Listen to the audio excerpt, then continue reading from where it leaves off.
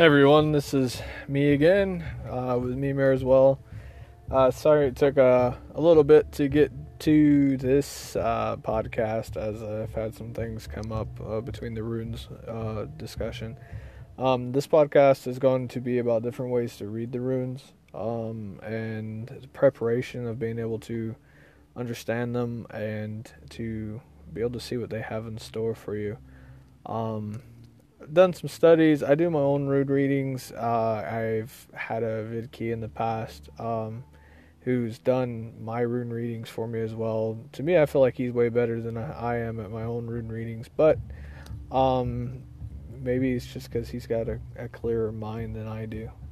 So I'm going to go ahead and get my notes together.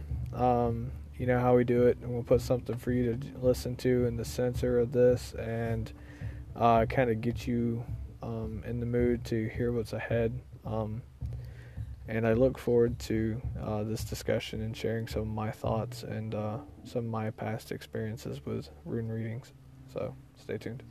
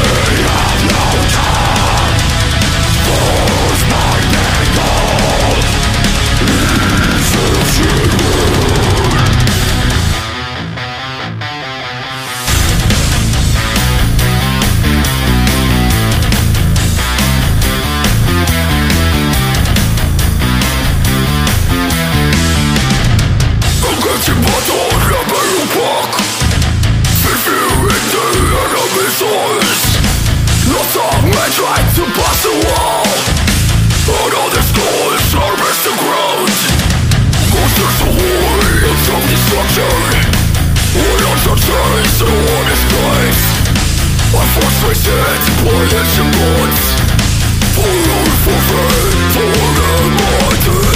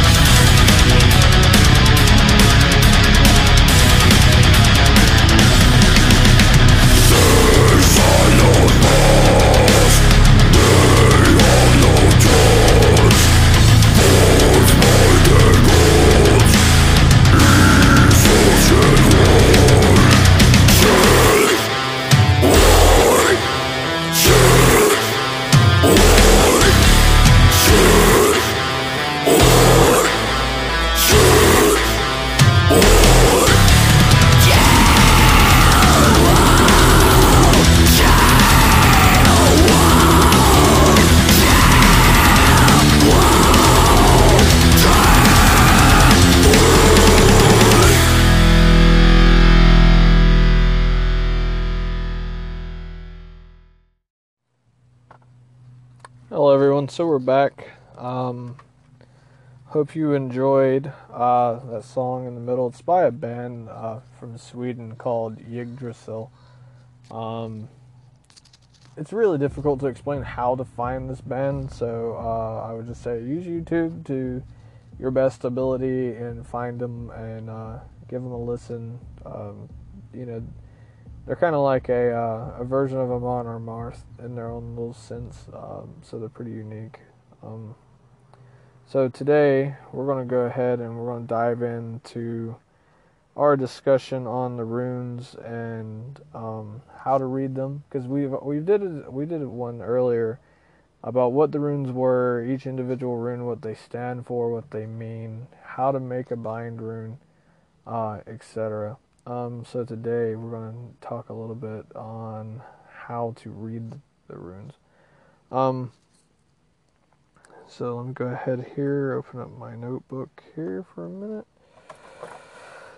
So there's, obviously you have a rune pouch. Runes are always kept in this pouch, and this is for obvious reasons of keeping them together. You should always have 20. I use 24. Some people use 25 runes. To me, I don't see the purpose of this false illusion, Odin's illusionary rune type. Well, let me rephrase that. The illusionary rune is a stave, so I totally probably just confused everyone.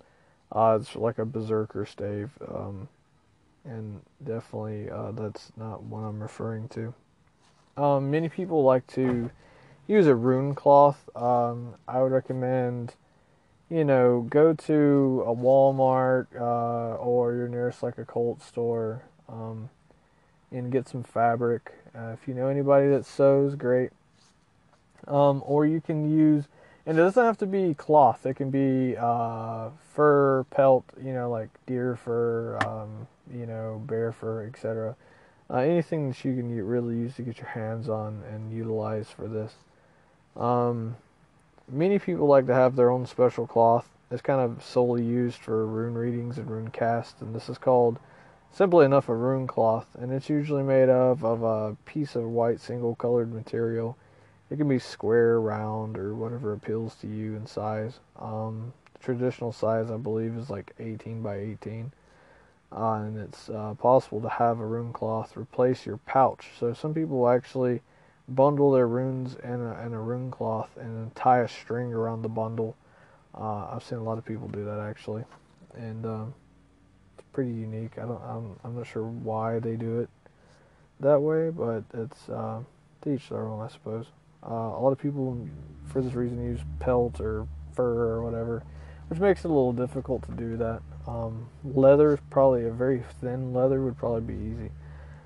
So we talked a little bit about the runes and their meanings. So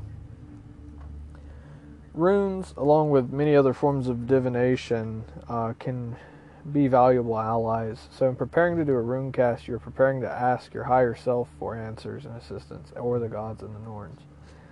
So there are many factors that you need to take into account when interpreting a rune cast.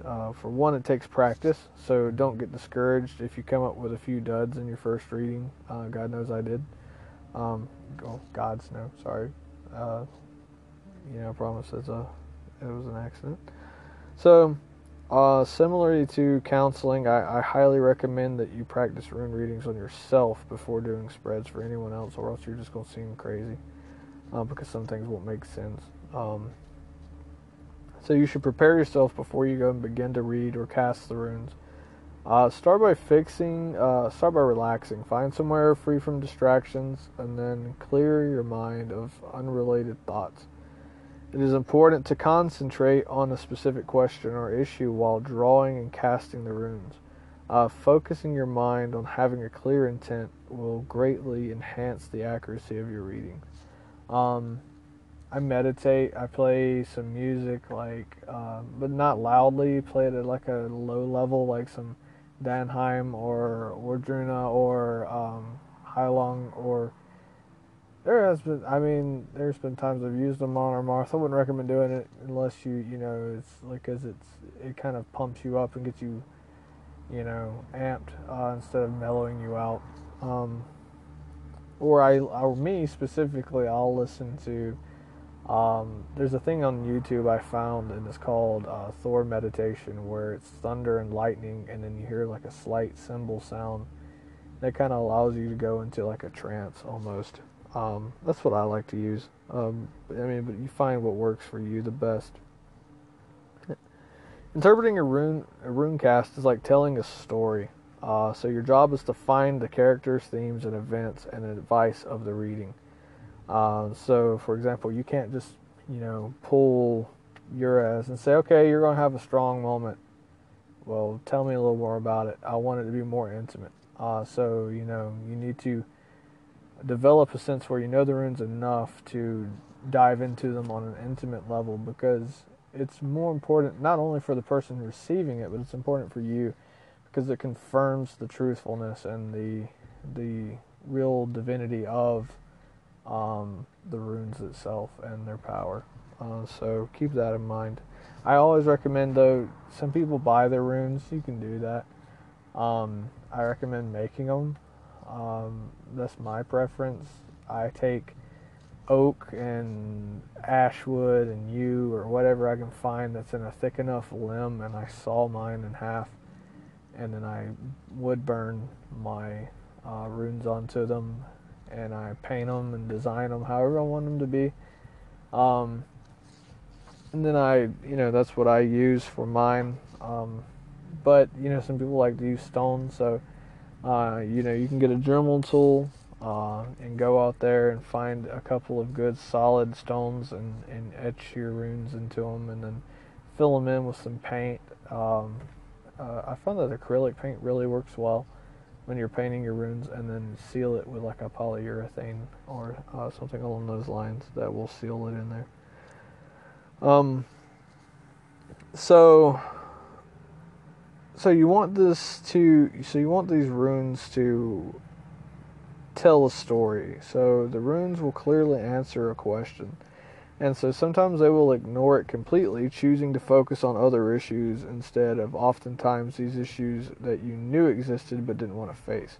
So look within to see the runes that haven't met the mark. So runes and divination are working by connecting you to that part of you that is in touch with your subconscious and higher self and the gods, or that part of you that is in tune with everything, however you want to look at it all.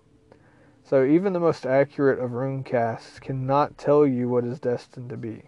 They only predict what is likely to happen based on the current information. And negative rune casts should never be taken as irreversible. You always have a choice to change your situation in life. And divination and runes will always tell you the path that you are currently on. And remember that is always within your power to keep with or alter that path. Because we, as our lives and our fate is like the ocean. It ebbs and flows, so it can go either way that we channel it to go. And the Norns know this. There is some things in life that we cannot change, but the runes tell us things that we can use to, overcome issues in our lives. And with the art of Satyr and with divination, I'm sure we can change some of the paths that the Norns have put in our place. So runes are read either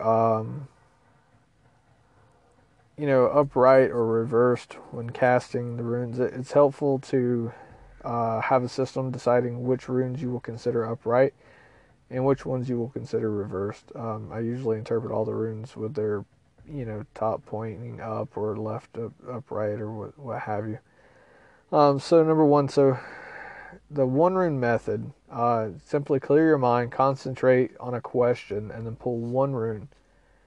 Consult the meaning of this rune and see how it applies to you. And the technique can be used as a daily pick in the morning to see what kind of day you're going to have, or you can just use a one rune method to answer a yes or no question. Upright is yes, and the reversed is obviously no. I prefer the 3 rune method, which is concentrating on a situation and draw 3 runes, place them on a rune cloth table. I use a mini circular altar that I've dedicated to Odin, and I place it on there. And I've got a raven feather that sits in between two candles I light. So when you place them on there, like one rune method, it can be is a yes or no question, but place all the runes face up. If the runes are predominantly upright, the answer is yes, or the runes are mostly reversed, the answer is no. However, this is called a Three Norns cast, and you read the first rune as the problem or issue. The second rune is the course of action, and then the third rune is the outcome. You should always follow the advice of the second and third, the second rune, because a lot of people call it a merc stave. There is a 5 rune method. I'm not too familiar on this, but apparently. Alright, terribly sorry, I had a audio issue. Alright, so we have a 5 rune method, which will concentrate on the past, the present, help, obstacles, and result. And you got to lay it out as like 1, 2, 3 across. 4 goes above 2, and 5 goes beneath 2. And some people choose to do that method, some don't. There's also a 7 rune method, where you turn over the first and second runes. These two combined form the issue and the problem. And then you flip over the third and fourth runes, and the combinations of these 2 runes represent the factors of your past that have influenced your present situation. And then the 5th and the 6th rune are the most important runes in this cast, because they give you they represent the advice and the runes that the runes are giving you. And then the 7th rune by itself is the result of the situation. So if you follow the advice given in the spread. This is a less specific way to read the runes. There's many different variations and rune cast techniques, and there's first thing you will want to do is to choose the number of runes you will be casting. The number 9 is closely associated with the lore. I found it to be manageable size for rune cast. The odd numbers are traditional and divination, but you want to use any number as you wish. So I recommend studying the divination meanings for each individual rune, discovering what it truly means and what it's meant for mostly. And by doing that, you will be able to truly get what the runes are trying to tell you. Because there is some sites you will find online that do not have an accurate reading of runes, and then there's another site online where you'll find a really accurate reading of runes. So I would recommend, getting books, studying closely with people that you may know online who are quite proficient in their rune studies, and be able to allow you to grow on your skills and help you. Because I recommend doing these rune casts at least like either once daily, or I recommend doing a really thorough one at least every month, so that way you can know what kind of trials and stuff you'll be facing, and how to overcome them.